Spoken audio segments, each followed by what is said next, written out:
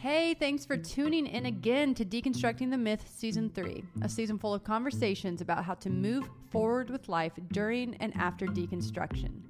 Today, I chat with Sydney Davis Jr., host of the podcast Growing Up Fundie, comedian, and overall really just an interesting person. I really enjoyed hearing her unique deconstruction story and how it's inspired her to have her own podcast and have hundreds of conversations with other people about deconstruction all over the spiritual spectrum.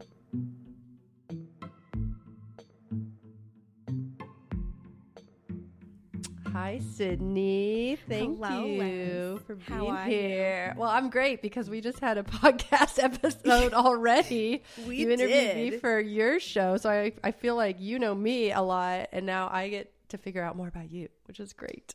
But you are Sydney Davis Jr., and the first thing I got to know is why two juniors? So I have so many stories that I tell people because I've had that since I was like in 11th grade.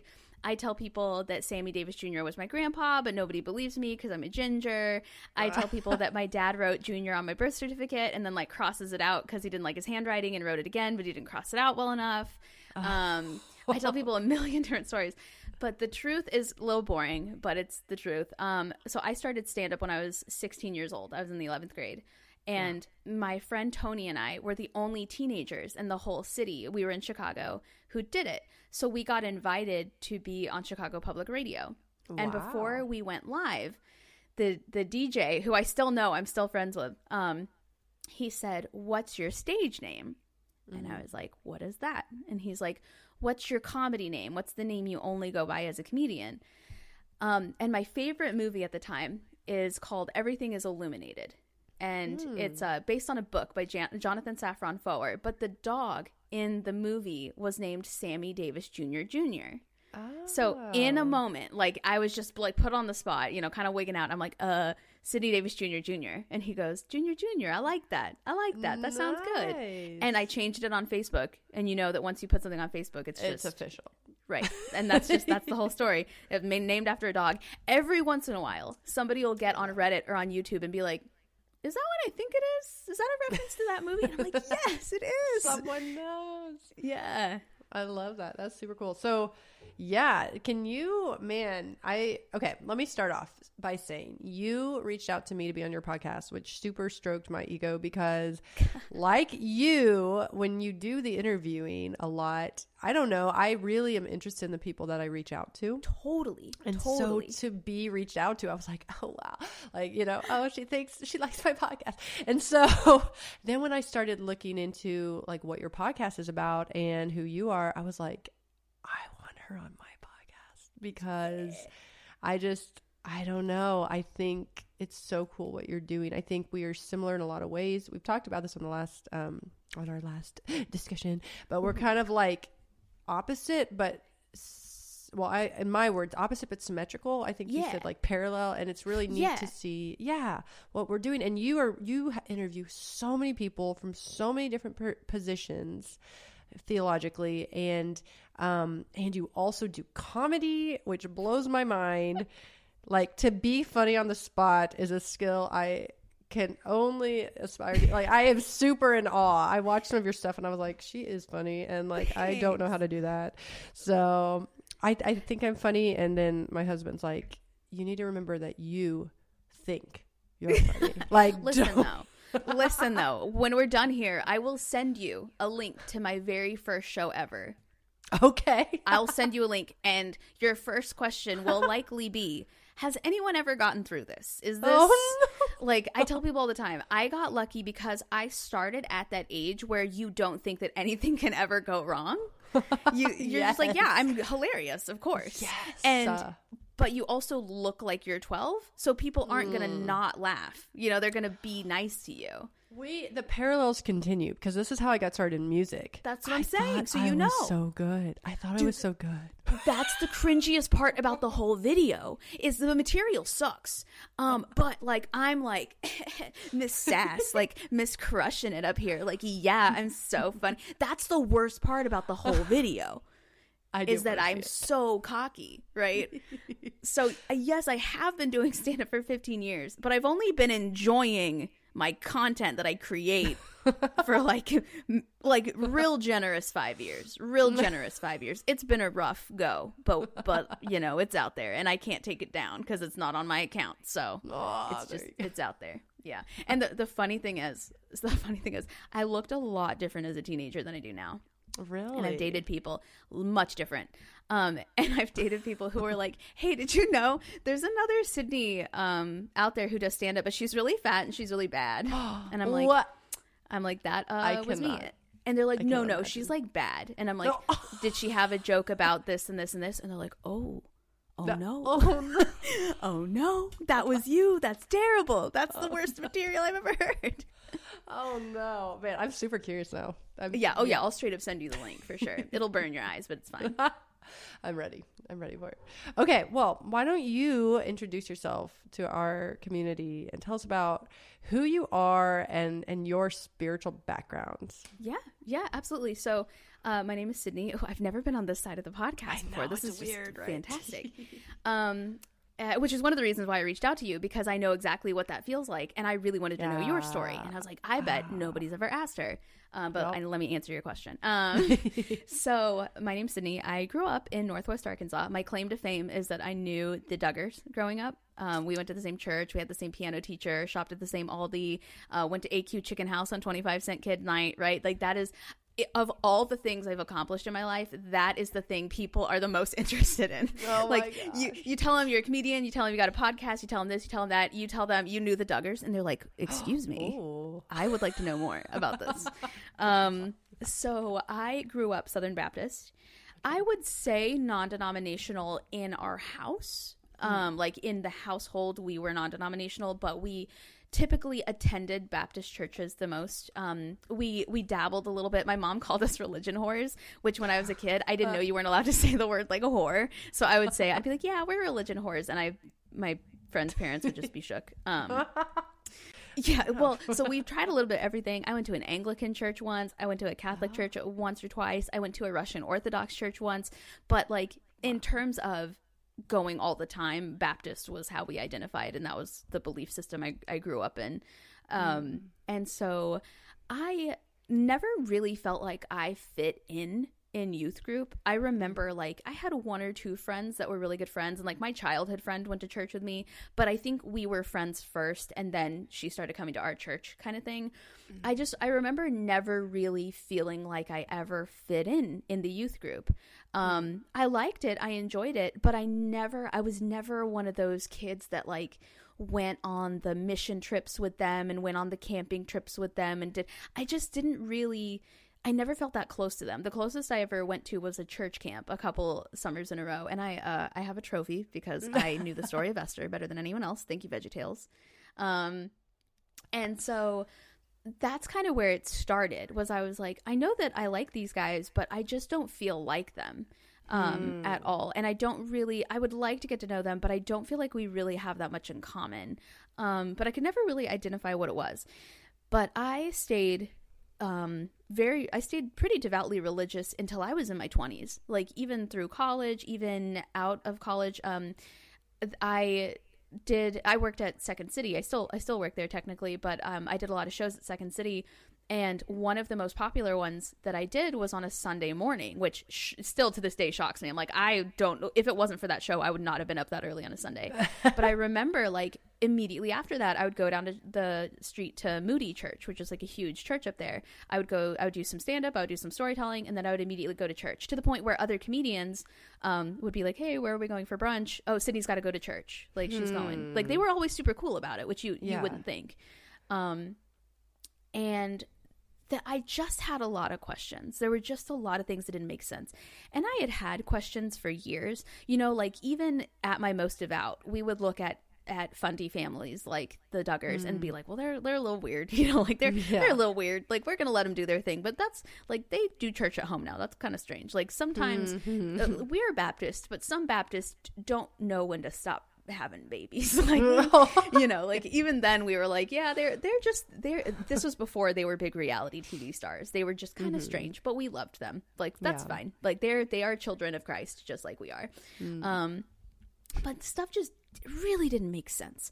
Like and of course this was before I'd actually really read the Bible too. I've noticed that there's a big difference in who people are, either religiously or anti-religiously, after they've read the Bible versus before. And so I remember being like, surely the Bible doesn't say gays aren't allowed to go to heaven, because some of the nicest people I knew were gay at the age where I knew what that meant. Or like, surely God wouldn't send the babies in Africa who don't know about him to hell just because they don't know about him. Like, is it really our job to make sure everybody knows about God in order to go to heaven? Like, would he really send them to hell? And I remember once somebody was talking about the ridiculousness of Catholicism and limbo, and like, unbaptized babies go to limbo. There's no such thing. And I remember thinking, like, that actually makes a lot more sense. Like, that you wouldn't send unbaptized babies to hell. Like, even though as Baptists, we didn't baptize infants. We get baptized when we're ready to like accept the Lord Jesus into our heart as like our savior. A lot of things just didn't make sense. So I always had questions. And then when I got to college, I went to college on a debate scholarship. And I started to ask myself, like, why is it that every weekend I'm challenging people, I'm forcing them to have source after source, prove this point, prove your opinion. You can't say anything without me being allowed to cross-examine you, ask for sources. I'm allowed to say that your source isn't good enough, give me a better one. I'm allowed to say that your source doesn't hold up, I need a more established source, etc., etc., etc. And yet the most important aspect of my life, my eternal salvation, I don't require any evidence. In fact, the entire basis of our belief system is just believing, just having faith.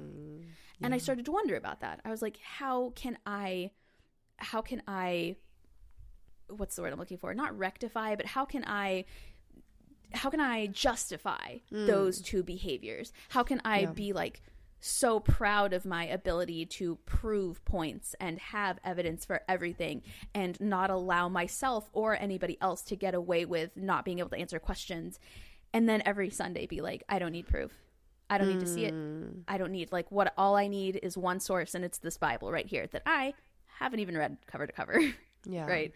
And so again, I stayed pretty devout until I was 24, 25, and I had a lot of questions, and I got in trouble for asking some questions, and I started to worry that, I'm not quite sure how it was when you were growing up, but when I was growing up, we were taught that the devil will try to tempt you away from God. He will make you question God. He will make you question your faith.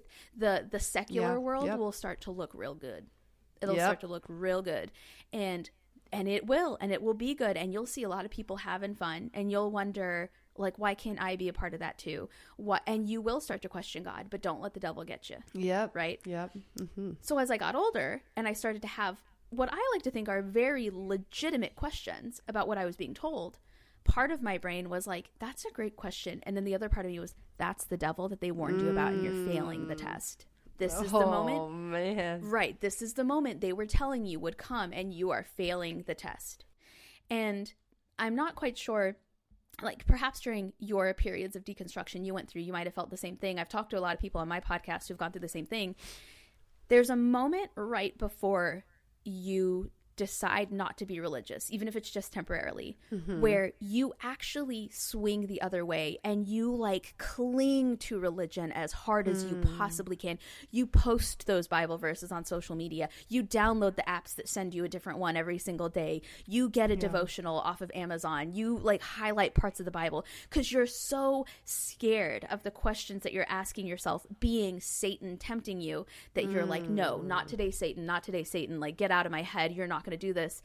And so that's kind of what I was going through, is I was going to church to be seen at church by God and by Satan. I don't remember anything we talked about. I don't remember the lessons. I don't feel like I learned anything new. I wasn't more encouraged to read the Bible necessarily. I was just going to be like, see, I'm not one of them. I'm not one of the doubters. Oh, wow. Yeah. That's wild. Then I tried shrooms. Please tell this story, because I heard this in one of your episodes. You go into this and I'm like, I got to hear more about this. And then I tried shrooms. So I thought for sure at like the age of 24, 25 that I was a Southern Republican Baptist young woman. I could have sworn. And you know, this was like prior to like 2016, when like being part of one of those two parties was like such a crazy, insane like identity to have. Right. And like it means something totally different now. And then I tried shrooms. And have you ever smoked weed? I have not. You have not. Still, So I'm still weed- pretty sheltered in all ways. So, well, to give you just kind of the spark notes, weed makes you real dumb, but in a very pleasant way. When you have questions, when you're smoking weed and you have questions and you write them down and you read them the next morning, they are the dumbest questions. You've like, you know, those memes where it's like, oh, is the world round? Or like, are we round and the world's flat? You know, it's just like dumb shit. Yeah. And, but when I was on shrooms, first thing I noticed was all of the existential questions I was having were related to religion. Every single one of them. Now, I did have other moments where, like, for example, I had this beautiful experience where I looked at myself in the mirror and I got to see what I look like to everybody else. I didn't see me the way I see me. I saw what I look like to everybody else. And it's wild, the things that you don't realize you emphasize that aren't true. Tell me about Like, this. Like, let's yeah. take a little side note for a second. Yeah. So, for example, when I look in the mirror, I'm worried about, like, do my eyebrows look ridiculous? Do I have a blemish? Do I look fat today? Like, am I, you know, does this outfit flatter me? Yeah. When I looked in the mirror in this movie theater, and it turns out, I would find out later, I was in that bathroom for a while. Did not know that. I Looking in looked the mirror. literally, I was like having a pep talk. I realized, like, the things that other people focus on, totally different. Like, when I saw myself, I was like, wow, first of all, real short. Like, I knew that. I knew the number, but I've never, you know, I've always been this height. So everything's always been the height that it is. Like, I'm full size to me. But I got to see, like, one, just how short I am, which was wild. Two, all of the stuff that I thought was, like, the first thing people notice about me was not there. It was other stuff. It was like, I had big eyes, I had nice hair, I was really short, like I like all the different things that people just observe when they look at you, just wildly different. And then I realized also in that moment, I was like, I am a brain. Like, I'm the brain. This body that I'm in, that's not me. I'm the brain. The thoughts, the controls, the everything that's going on up here. Like, I am what's floating around in this membrane up here. And this is just a body that's been doing what I told it to do for 30 years. Wow. And that's what I was doing in the mirror. I was like, we got this. Like, we're a team. Like, we're a team. And it just occurred to me that, like, everything that I know to be me was actually the consciousness all up here, and the rest was just the robot body doing what I've told it to do. And I just remember being like, wow, you have done everything I've asked. For like, they're like, you're the best. And that's when my friend opened the door and was like, are you coming out? You've been in there for a minute. The movie started.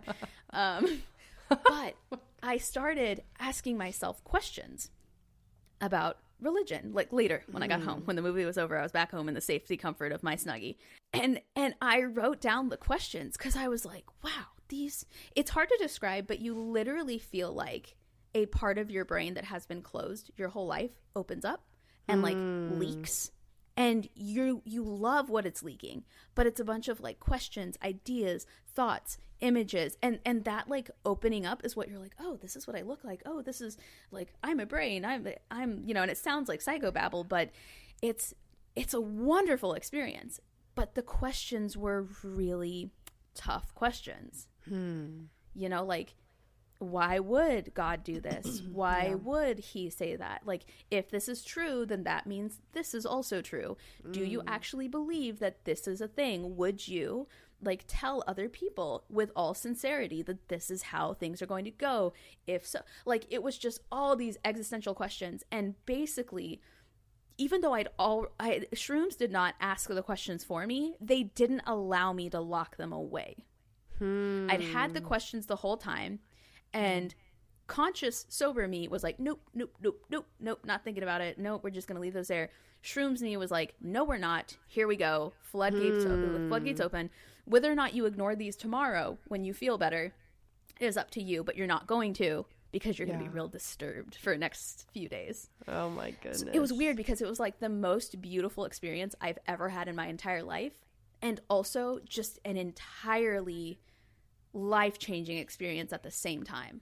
Like, most beautiful experience. I'm not telling people to do shrooms, but I had a fantastic experience because of like the mental, it has a lot to do with like make sure you're in a safe space with people you can trust and all that.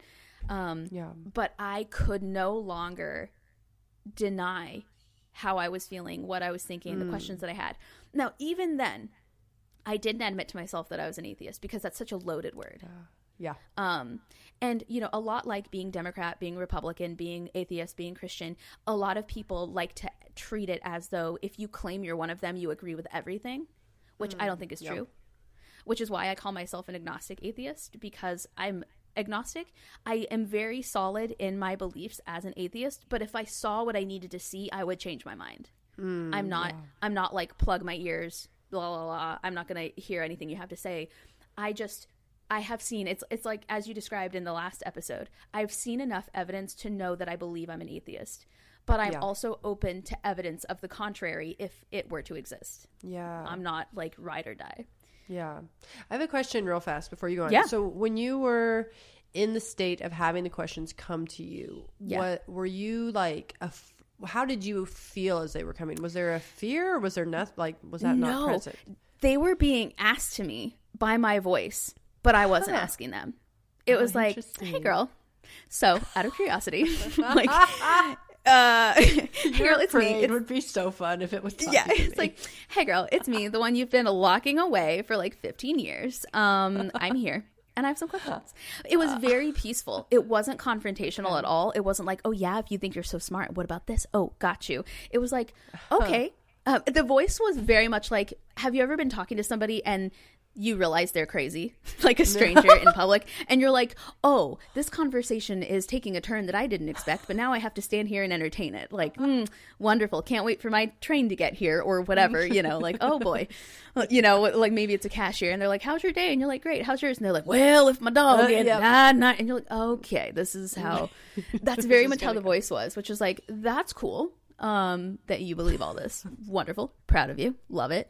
But and it was wild because my friend told me that I was like looking in one direction like this and then looking in the next direction like this. And then like he could see the face when I'm asking the question and the face when I'm like having my realization where I'm like, that's a good question. Like, and he just like stepped back and like let me do my thing. He was like cooking. He's like, we're just gonna eat whether she's in a good vibe or not. And so the next morning, like, I couldn't deny the questions, but I also didn't want to anymore. Never again did I ever want to deny the questions. It was so interesting. I truly feel like I woke up a different person. I woke up perfectly okay, not calling myself a Christian anymore. Perfectly okay with the fact that I was actually far more left than I was right. I woke up perfectly okay with the fact that I had, in a sense, been lied to for a very long time. And I wouldn't say okay with it, more like I had come to terms with it. And I was like, okay, these are the cards we've been dealt. It is up to us from now on to decide what we're going to do now. Like, if I continue to lie, I know now that I'm a liar. At least before, I really thought I was telling myself the truth. But now, if I continue to lie, I'll never forget that now I'm a liar, if that makes sense. And when you say us, do you mean like you and your body? Is that still what you're talking about, or what? Yeah. Like us as in like the consciousness I like met that night, and like my morality and my actions, I guess. That's so interesting. My goodness. And it's funny. I didn't know nothing about shrooms, but I do have a friend who's like, she said the same thing. She's like, I think in like 50 years, it's gonna be a thing that like is required for people to understand themselves, and like anyway, so it's really interesting. Man, so much there as well. So how long between that experience and you starting your podcast, how long of a time was there? Years. So I didn't start my podcast until last Christmas. So you have so many episodes. What in the world? I know, because I can't tell people no, because I can't.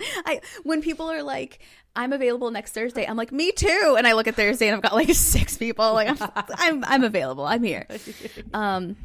So I'd had questions for years, but the day after I woke up from that experience, I made the decision I was no longer religious. I was like, done. We're done. We have the answer. You've prayed for this for years, for an answer to be shown you. Now it's been shown. It's just not the answer you thought it would be. This is the answer you're going to go with. This is who you are. I mean, it was very interesting. I talked about this on my live a little bit ago. The next Sunday, I went to do that Sunday morning show. Everybody was like, let's go to brunch. I was like, where are we going? Oh. They're like, what? You're not going to church? And I was like, nah. And they were like, okay, where are we going? And then it wasn't until years later that somebody was like, okay, I got to ask. Like, you used to wear hair bows and go to church. What is going on? Like, who are you? Oh, wow. And so after that, I was like, we're not religious anymore. What are we going to do with that?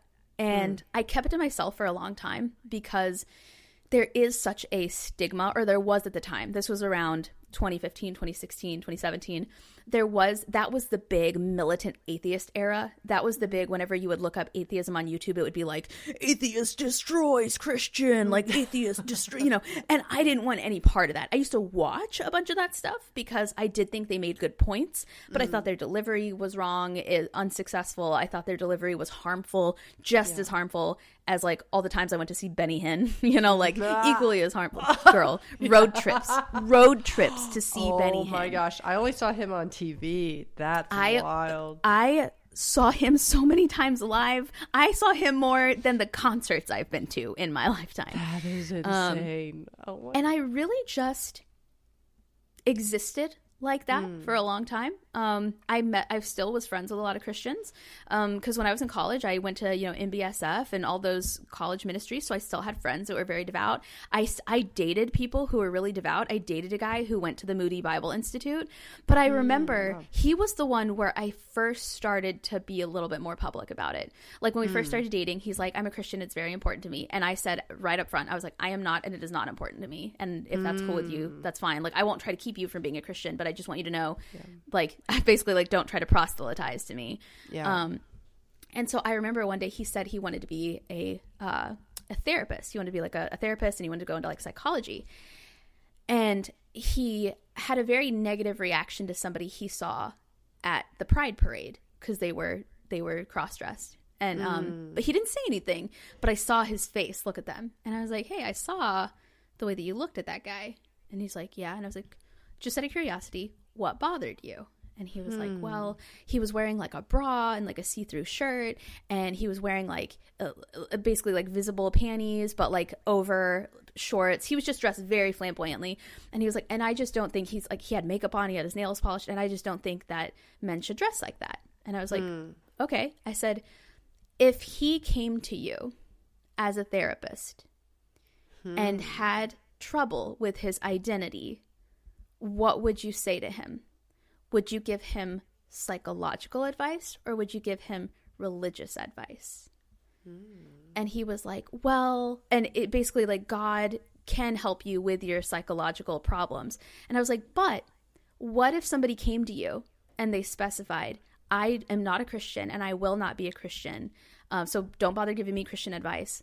What would you say to him? And he like didn't know. Now, granted, he was only like 22 or 23, but that was the first time I'd ever like kind of planted the seed on purpose in somebody's mind to be like, that's great that you want to go into mental health, but do you want to go into mental health, or are you looking for a different way to preach to people who you think need to be preached to?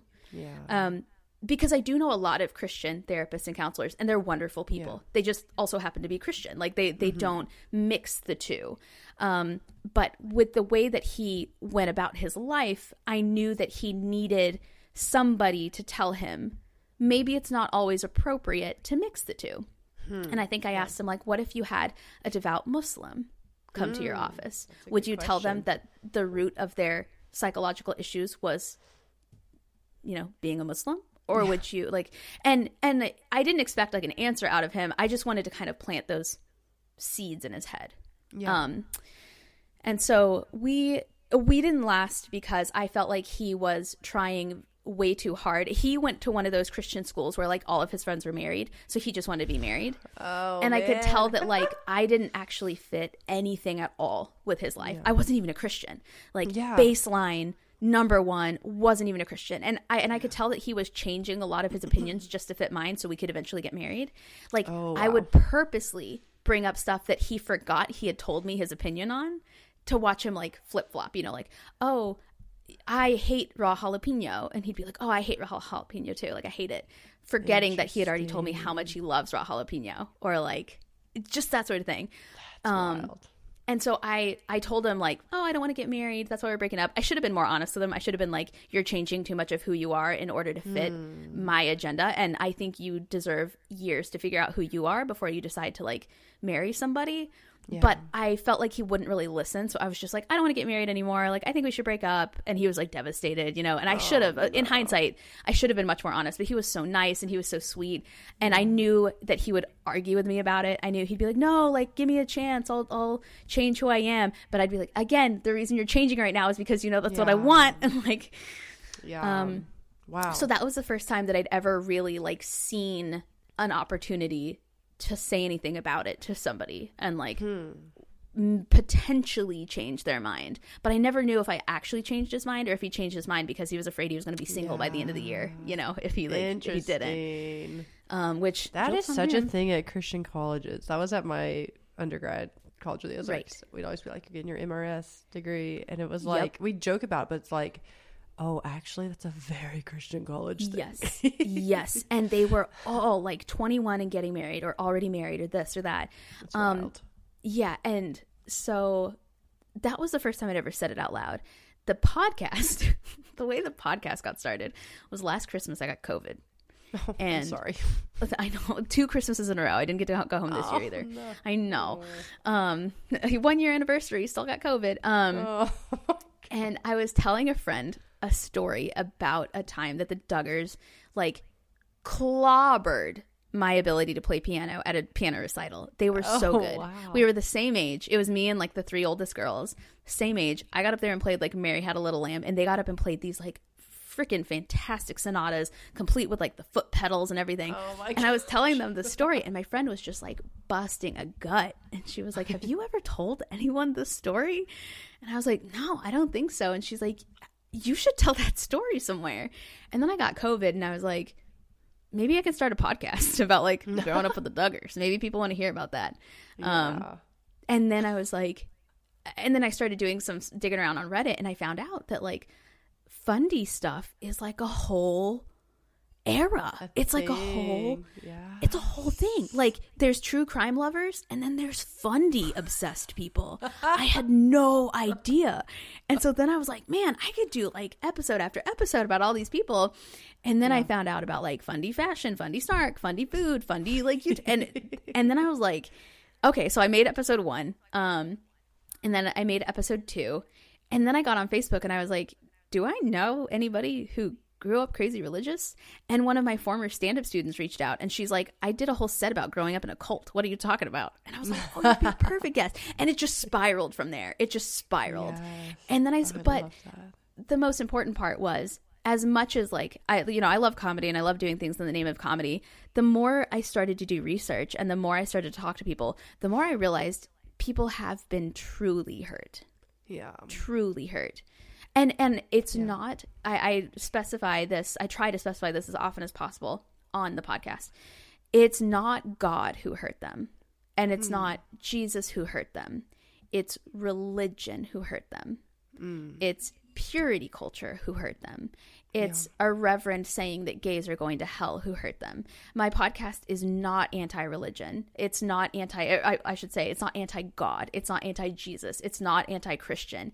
It is very anti-religion, if that makes sense. Because if you look, and I think you actually mentioned this in the last episode we recorded for my podcast, most of what screws us up the most about church isn't even in the Bible. But because they're banking on so many of us not actually reading the Bible, and then those of us who do read the Bible, and we're like, I have a question, very similar to like what your experience was. Like, Yeah. I'm confused. What does it say? They hit us with the metaphor. They're like, that's a metaphor. They actually meant this. And what I noticed was two things happened. When the Bible was very clear about something, like, do not do this, do not eat this, everybody in the Baptist church was like, no, that's a metaphor. But when the Bible was very metaphorical about something, they were like, that means he hates gays. That's what that means. And one of my biggest questions was, how do we get to decide which parts of these are this ethereal metaphor and which parts are very clear? And the rules just seemed very blurred. And tell me if you felt this. There was this tension of like, but you have to know and you have to be certain of how you think of it. Did you feel that as well? Yes. Yeah. You had to know. If you had a question, you either had to ask your pastor or it was a devil question. And whatever answer you got from your pastor needed to be good enough. And if you looked it up, if you wanted a second opinion, it had to be in the direction that your pastor sent you, if that makes sense. Like, research it as long as at the end of this, you're still going to agree that the Bible's right. Yeah. Do as much research as you want, as long as what you find at the end is that the Bible was correct the whole time. Yes, that's one thing that frustrates me because I focus so much on the deconstructing process. I get so frustrated when Christians, I understand the intent is to try and be more open, but they'll be like, well, deconstruct, but with the goal of reconstructing. Don't ever deconstruct without and I'm like, if it's false, that should not be your goal because you will not actually deconstruct. But not really. Yeah. Like, I don't know. It's crazy. But anyway. Yeah. Research as much as you want, as long as what you find is the answer that we're all hoping you find. Yeah. Yeah. It's it's crazy. And with apologetics, because we've talked about this, I thought people were going in questioning as well. And so many are like, I already think this. Now I need to have a list of why, which is so. Exactly. Exactly. The funny thing about research is you can find whatever you want to prove your point correct. That's one thing I learned in debate is if you are determined, because in debate, we didn't get to pick what side of an argument we were on. We found out what the topic was and we found out what side we were going to be on. And then we had to research according to that in like 30 minutes. So if you want to find evidence that this is the way, you'll find it. It's just, it might be like a sketchy source, or there might be very few places that say it, or there might be misspellings in the article that you find. And I feel like religion is very similar. If you are dead set on leaving Christianity behind, you will find everything you need to prove yourself right. And if you're dead set on no matter what, you're going to remain a Christian the rest of your life, you will find eons of evidence online, articles, blogs, websites, books, authors, scientists, doctors, who will have quotes that tell you everything you need to know in order to stay that way. Yeah, so true. Okay, so you said it's because you can't say no, but what keeps you finding people of different, completely different sides of the spectrum, seems like, coming? Like what motivates it for you? Originally, it was just raw interest. I was just so interested because I know exactly what it's like to be on both sides of the coin, and I know what it's like to be so heavily invested on both sides. I just was fascinated. I just wanted to know how many people out there had the exact same experience as me, while I thought I was alone in my experience this whole time. Yeah. And then as I started to get more people listening and I started to get comments from people, those comments are probably what drives me the most. Like nowadays, I'm probably doing 75% podcast and the rest stand up, if even that much. Wow. In fact, in 2023, I'm probably doing like 90% of the podcast, and I don't even have like a show for 2023 booked yet. That's a lie. Wild. I have one, and it's in March. Plug. No, I'm just kidding. Do those shameless plugs, please. So what really did it for me was I have a friend who's a pastor. I have two friends. One is a youth pastor, and one is he was a former like adult pastor, and now he's a debate coach. We actually met back in our debate days. Okay. And both of them told me that they were comfortable sharing my podcast with their congregation. Wow. I was like, no way. And they're like, yeah, I love the idea behind it. They said, I love the diversity of the guests. I love the ideas and the questions. And they said that they listen to the podcast with atheists and they actually use it. they use the questions and the behaviors and the stories that are told to make sure they don't repeat the same mistakes that those. Wow. So like when somebody talks about how hurt they were in the church, they're like, I'm going to make sure that I don't ever treat somebody that way or act that way. Or when somebody says, I've got this question about religion, you know, I've got this gotcha question. They write that question down. And they're like, I want to have an answer ready if anybody ever asks me that. Wow. And then on the other side of the coin, I started getting people messaging me being like, I wanted to let you know how much I resonate so hard with the message that you're sending. I'm in a situation where I cannot even subscribe to you on Spotify right now because people cannot see that I subscribe to you on Spotify. But I want you to know that I listen to your episodes and I resonate with your guests. And I'm shocked to find out that other people are asking themselves, like, I've spent my whole life thinking I was the failure. I was the only person asking these questions. I wasn't good enough for Christianity. And listening to your podcast makes me realize other people, so many other people who have PhDs, who are authors, who are Emmy Award winners, who are like multi-million follower YouTubers, they came from the same place. So I'm not stuck. The number of like DMs I get where I'm like, where the person's like, you can literally never tell anybody that I listened to this or that I reached out to you. But I wanted to let you know, like, bravo. I can't like your statuses about it. I can't retweet you. I can't subscribe to you. But I want you to know I really appreciate what you're doing. And I've listened to every episode. And it's people like that I haven't talked to in 15 years, you know? That's insane. And so like that's what does it is like I might post about it and it gets maybe 2 likes. But the episode gets 200 views that night. So you're like, somebody's out there checking it out. And I've also never gotten a negative response to it, which is, as a comedian, wild. Because I think I told you on the last episode, like, if I ever get on Reddit and I have more than one notification, usually it's not going to be a good day, right? It's going to be like, you're like, kill yourself, you're fat, or whatever. But or you don't really know the Duggars. I heard you say that. They told you, right? Yeah. Like, you don't actually know them. You're telling way too many true, verifiable facts about the Duggars. Therefore, you're lying, Fundie snark. Luckily, uncensored kept me. I don't know if it's the same mods or not, but So even the people who totally disagree with anything I said in the episode, they're so like welcoming and conversational, and like the discourse in my YouTube comments is still so respectful and friendly. Like my pastor friends can get on there and be like, well, here's what I think. And my militant atheist followers will be like, well, here's what we think and here's where I disagree with you.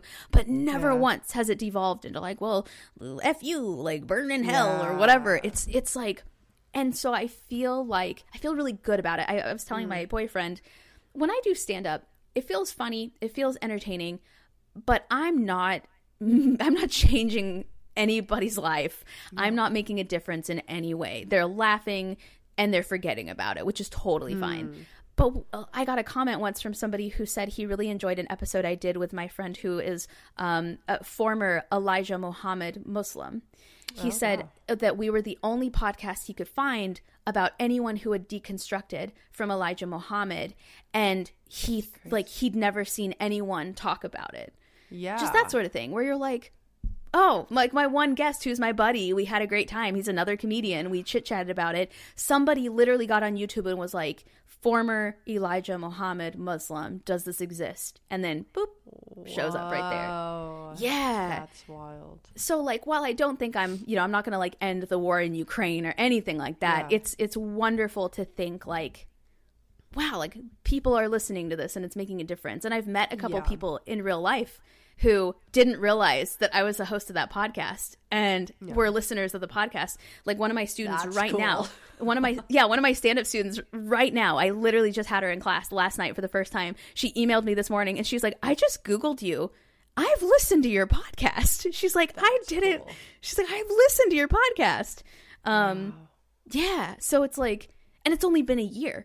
So like I said earlier, doesn't mean that I'm going to make it to 2024 without somebody calling me a dumb bitch or something like that. Like, it might happen without somebody like sending a link and tattling to my old pastor or something. Maybe I'll get sued by the Duggars or something. But because, man, I talk about them all the time. And I never say anything mean, though. That's why I got kicked off Fundie Snark. Or no, Fundie Yeah, Fundie snark. Yeah. You weren't mean enough for that. Yeah. I didn't have anything. I have nothing but good things to say about them when they were kids. Like, obviously, some of them have taken a left turn, but I didn't know them then. They were like, was he like a weirdo creep when you were a kid? And I'm like, no, he was literally just a 10-year-old boy. Like, I don't know what you want me to say. Yeah. But yeah, so basically it's kind of like a new purpose for me, and I just find so much joy in meeting people. I've met so many cool people that I just want to keep meeting people and just see what happens. It's literally just the most interesting social experiment I've ever been a part of. Oh my gosh, I feel like we're the same person. Yeah, and you know that that's happening with your podcast too. Yeah. You know there are people that are listening to it. I think the only edge that you might have is that you identify as a Christian, so people won't be maybe in as much trouble for listening to it. Exactly. No, that's very true. That's very true. And I am so interested in how you find the balance between letting someone have their voice. And sometimes I feel like they try to convince you that I haven't seen and heard all your episodes, but some of them I'm like, I think they're trying to like convert her maybe. And you don't ever seem threatened, and you don't ever seem like you ever get put in a corner from what I've seen. And like, do you ever feel that tension? Maybe that's something Christians kind of uniquely feel, because there is still this underlying thread of like, but I'm supposed to have the answer, and like I'm supposed to. But do you have a hard time juggling, especially when you maybe disagree with a viewpoint? How does that work on your show? Yeah, so I've never felt ever like I was put in a corner, because I think my debate background helps with that. 2, the idea that I don't think I'm 100% right about anything helps. Like, just because I'm 100% about how I believe, I don't pretend like that's correct. Yeah. That's just how I like, when we talk about the actual word belief and the definition of belief, I 100% believe what I believe. I do not think it is 100% correct and foolproof, but my belief, my core body, undeniable belief is what I believe. You know, like the true, Christians and faith talk a lot about belief. And if we're talking about like true belief, that is what I believe. But I don't find any shame at all in admitting that I'm wrong about something. I think a lot of discourse and argumentation comes from people who are embarrassed about being incorrect or embarrassed about being proven wrong. But if you're like, I go into every single interview basically ready to be proven wrong at any minute. Like, I don't think I'm wrong, but I'm not going to be embarrassed about it. I'll still post the episode, that helps a lot. Also, people who I have on my podcast that don't agree with me, that come from an opposite side, they tend to listen to a few episodes before they're on, and they come in real relaxed. Because they know. Because when I first reach out, I've gotten a lot of no's. You mentioned you've never gotten a no. I've gotten a lot of no's. Really? I have. That's wild. And so I think people get my initial email, they sit on it for like a day. They listen to some of my episodes, and then they're like, oh, she's not going to attack me. So then they come in real chill, because they've already, and a lot of times with my, so I have a Google Doc for people I reach out to who are religious, and I have a Google Doc for people I reach out to that are non-religious, and I have links to episodes that I think might interest them. So that way they're not going in with like whoever the most recent guest is, in case they're like a militant atheist. Yeah, that's a good idea. So like taking notes. yeah. So for example, one of my most recent guests is the Geek Preacher, and he basically preaches through D&D. And he told me, he's like, the only reason I agreed to do your podcast is because I listened and I saw that you had other preachers and other religious people, and you were really nice to them. And he's like, I decided I really wanted to be a part of that. That's so beautiful. But I do get a lot of no's. I get a lot of no's, usually from more religious people, which I completely understand, because they go on my podcast. First of all, the word Fundie kind of doesn't sit well with a lot of people. They think, some people think that's like a slur, but I'm like, I grew up that way. I can use the word. Right. But also, like, I've had one person say they didn't want to be a part of it because they didn't like the word Fundie. I've had a couple people decline being a part of it because they said yes originally, and they weren't quite done processing their experience enough yet to, like, get on camera and talk about it. And then a lot of authors who have written very popular Christian books, their like front desk ladies are like, thank you for the opportunity, but no. Like it never got to them. Right. I had a guy who published a very, very inflammatory book talking all sorts of smack about atheists, declined to be on the podcast because he claims he doesn't remember, like he hasn't read his book recently enough. Interesting. He's like, I don't remember even what I said in that book, but I think instead he was like, because like even when I have somebody on, I don't let them get away with stuff. Like if I read an article and that article makes me want to talk to that person, I don't let them pretend like they didn't say exactly what they said. Like I'll read their article back to them and be like, but that's not what you said in the article. But I won't attack them. It's just like, we are both adults and we're being honest here. And what you're saying right now does not match what you said right here. And I'll read it to you if you would like. But I do the same thing with non-religious people as well. Yeah. They just tend to be more, they tend to be less guarded. They just tend to already be coming in ready to like, for me to talk smack to them and them to talk smack to me, like, because we're just used to having this kind of conversation. I don't think an atheist has ever been worried that I was going to attack them on my podcast without listening to some episodes. That's I think. so interesting. Oh, yeah. But also like, I think part of it also has to do with the whole, like you and I, we've been artists on the internet before. So there's nothing they can say to me that hasn't been said to me before in the comments of like a YouTube video, you know? Yeah. It's like, what are they going to do? Like, call me an ugly slut? Like, get in line. You know? My God. So, you know, now I will say there is an episode I haven't posted yet because of audio problems, not because of the content. But that's the closest to being shook and not quite knowing what to say that I've ever been also, which is why I really want to get it out. But the audio on his side is like, it's so hard to hear the quality. So I've been working for a couple of weeks on like trying to fix the audio. He said some things that weren't even about religion that were concerning. And I remember I called my brother and I was like, his ideas on things like autism were very, I thought, unsavory. And I called my brother and I was like, by making this episode, I didn't debate him, but I did. Like, I debated him in a very pleasant way that I felt like he didn't realize I was debating with him. I would say like, now you believe this, but what would you say to this argument? And he would respond. And I'm like, great. But what would you say if somebody were to say, instead of saying, I think, I would say, what if someone were to say, how do you approach people who think, and then you give them the exact same argument that you think. But I remember talking to my brother. I'm like, even though I make it very clear that I don't agree with him, and even though I feel like I asked him very pointed questions, is it toxic to give him a platform because of his beliefs? Yeah. And my brother said that as long as at the beginning, so I like to put organizations to fund through like the monetization of the episodes. So like a lot of times you listen to an episode and it'll be like, oh, this one is sponsoring such and such. He said that I should use all of the proceeds to sponsor an autism research foundation. He's like, make sure that. And he said, and up top, remind your audience that your podcast is about people with differing opinions having discourse and discussion, not about convincing them to agree with the guest. And I'm like, that's a good idea. But that's the closest to like, he said something and I thought it was a joke and I realized he was being dead serious. And I asked him for clarification and he like repeated the opinion. And I was just like, wow. And so I was just like stunned, speechless a little bit. And I was like, but what you're not saying is this, right? And he was like, no, I'm saying this. And I was just like, oh, wow.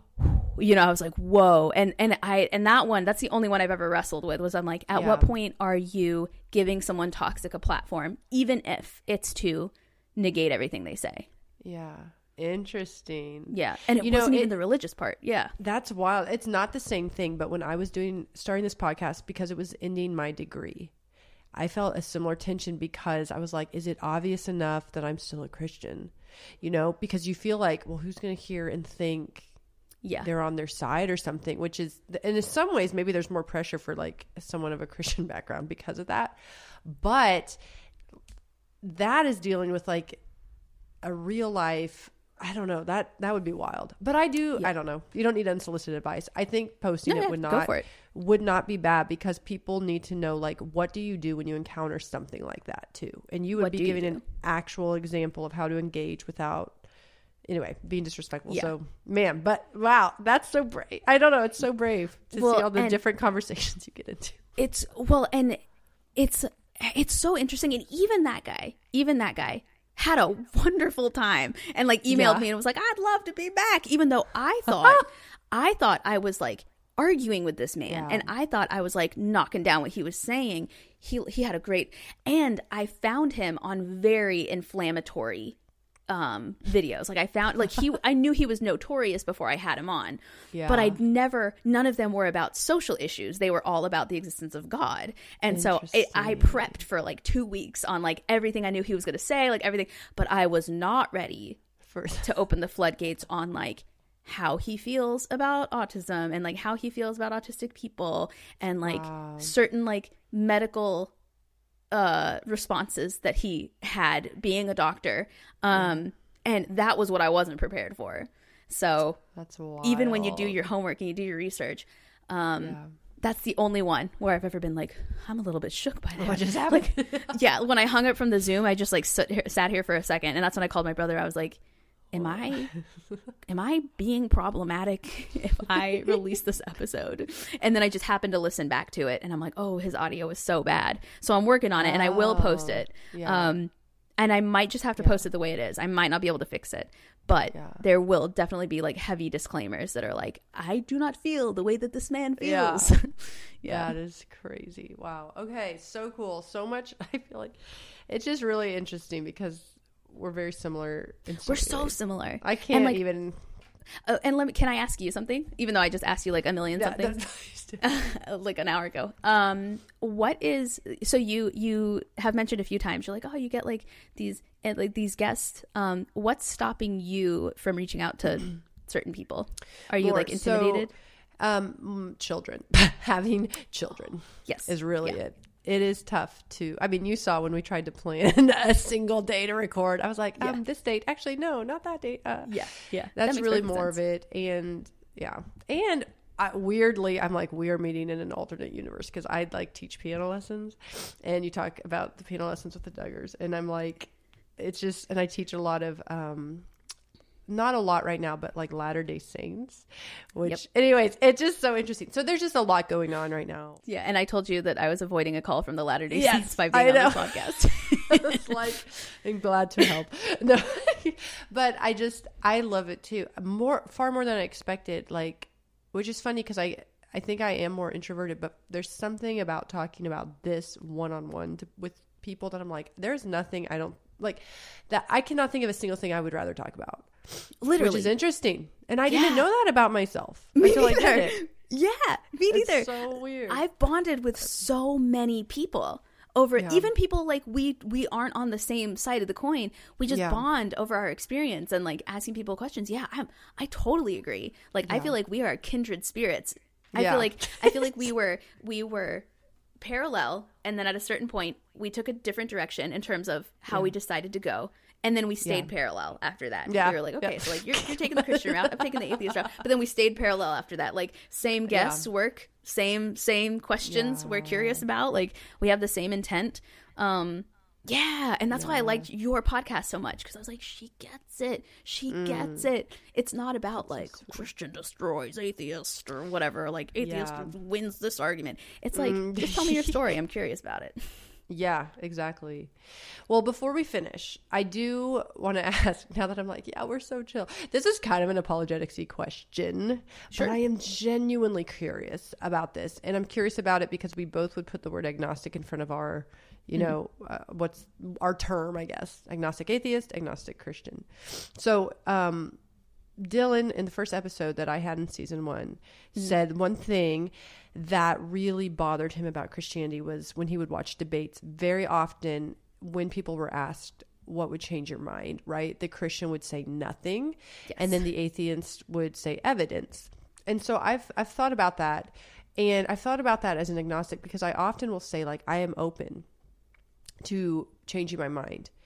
But then I'm like, what would change it? What would and it's hard to pinpoint, I think, when you're talking about things that can't be like scientifically proven or disproven, I would say. But it's hard to think of what would prove something, because it's like, well, we have to take our best guess to a degree, but for you being open, is there anything in particular you could think of that would change your mind, even if it wasn't to like Christianity, but change your position? Or do you not know? Because it's okay. No, that's kind of where I'm at. I absolutely think so. And I'm glad you brought him up, because he actually articulated this in a way that I literally audibly went, that's how to explain this. Like, he explained it so well. I was like doing my makeup when I was listening to it, and I went, oh, like, he verbalized this so well. So he said, God shows up and God's like, hello, I'm God. And he's like, I believe in you now.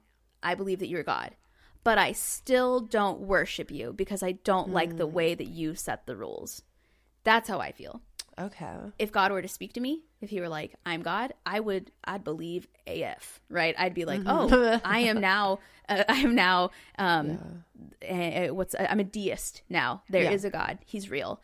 But if he confirmed in that moment that the rules of the Christian Bible are real, I'd be like, that sucks. Yeah. Sorry. Like, that's rough. Like, are we talking Old Testament? Are we talking New Testament? Like, what? Yeah. Because like, there are just so many that if you are a fundamentalist, if you believe in the fundamentalist, the literal word of the Bible, there are so many just terrible, terrible things. Now, I totally understand that a lot of Christians have entirely different perspectives. And I've actually learned so much. If I had met some of my guests earlier in life, I'd probably still be a Christian, because I'm like, oh, that makes sense. Like, I like the way, and it doesn't at all come across as like dodging reality. It doesn't at all come across as like, no, they didn't mean that. What they actually mean is that they have very well thought out ways of interpreting scripture that I had never been exposed to before. And I'm like, that is a great interpretation. But if God came down and he was like, the Bible is real, what it says is how I want it to be, even if it doesn't make a lot of sense, I would believe in God, and I would be devastated that that's God. I'd be devastated. It's like when you're not supposed to meet your favorite celebrity. I'd be like, well, damn, like, God, like, I'm already too late. I'm not going to make it. So I already know what's coming for me, which sucks. But, like, oh no. But at the same time, I'd breathe a little bit of a sigh of relief, because I was saved when I was 9 years old. And as long as I ask forgiveness, I'm still making the boat. I'm still making, if the Bible's true, then once I was saved, once I asked Jesus into my heart, all I got to do is apologize for all the stuff I've done, all the episodes I've published since then. I'll still make the boat. It's like the Titanic. There you go. Oh my gosh. Like, I might be the last level of the boat they allow to get on the lifeboats, but I'll make it. With frozen legs. I might be on that door, but I'll make it.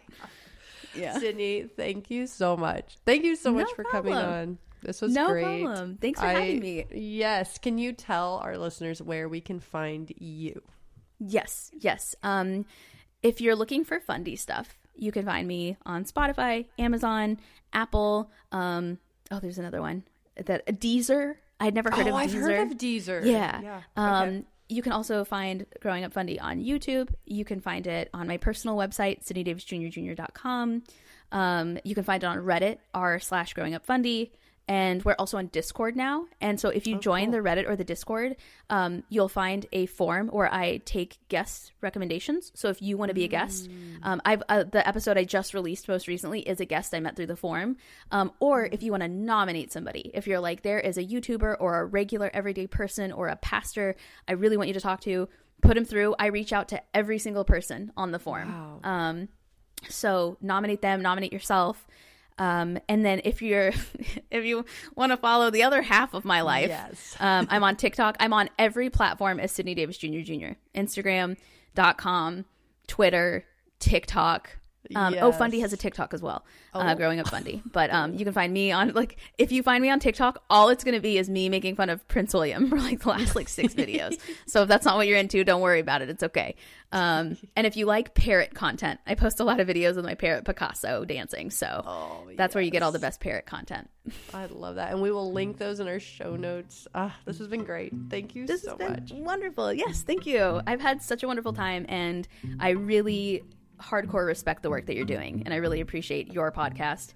And everybody, I was going to say check out her podcast, but they're listening to it right now. They're doing it, yes. Yeah. And likewise, check out Growing Up Fundie.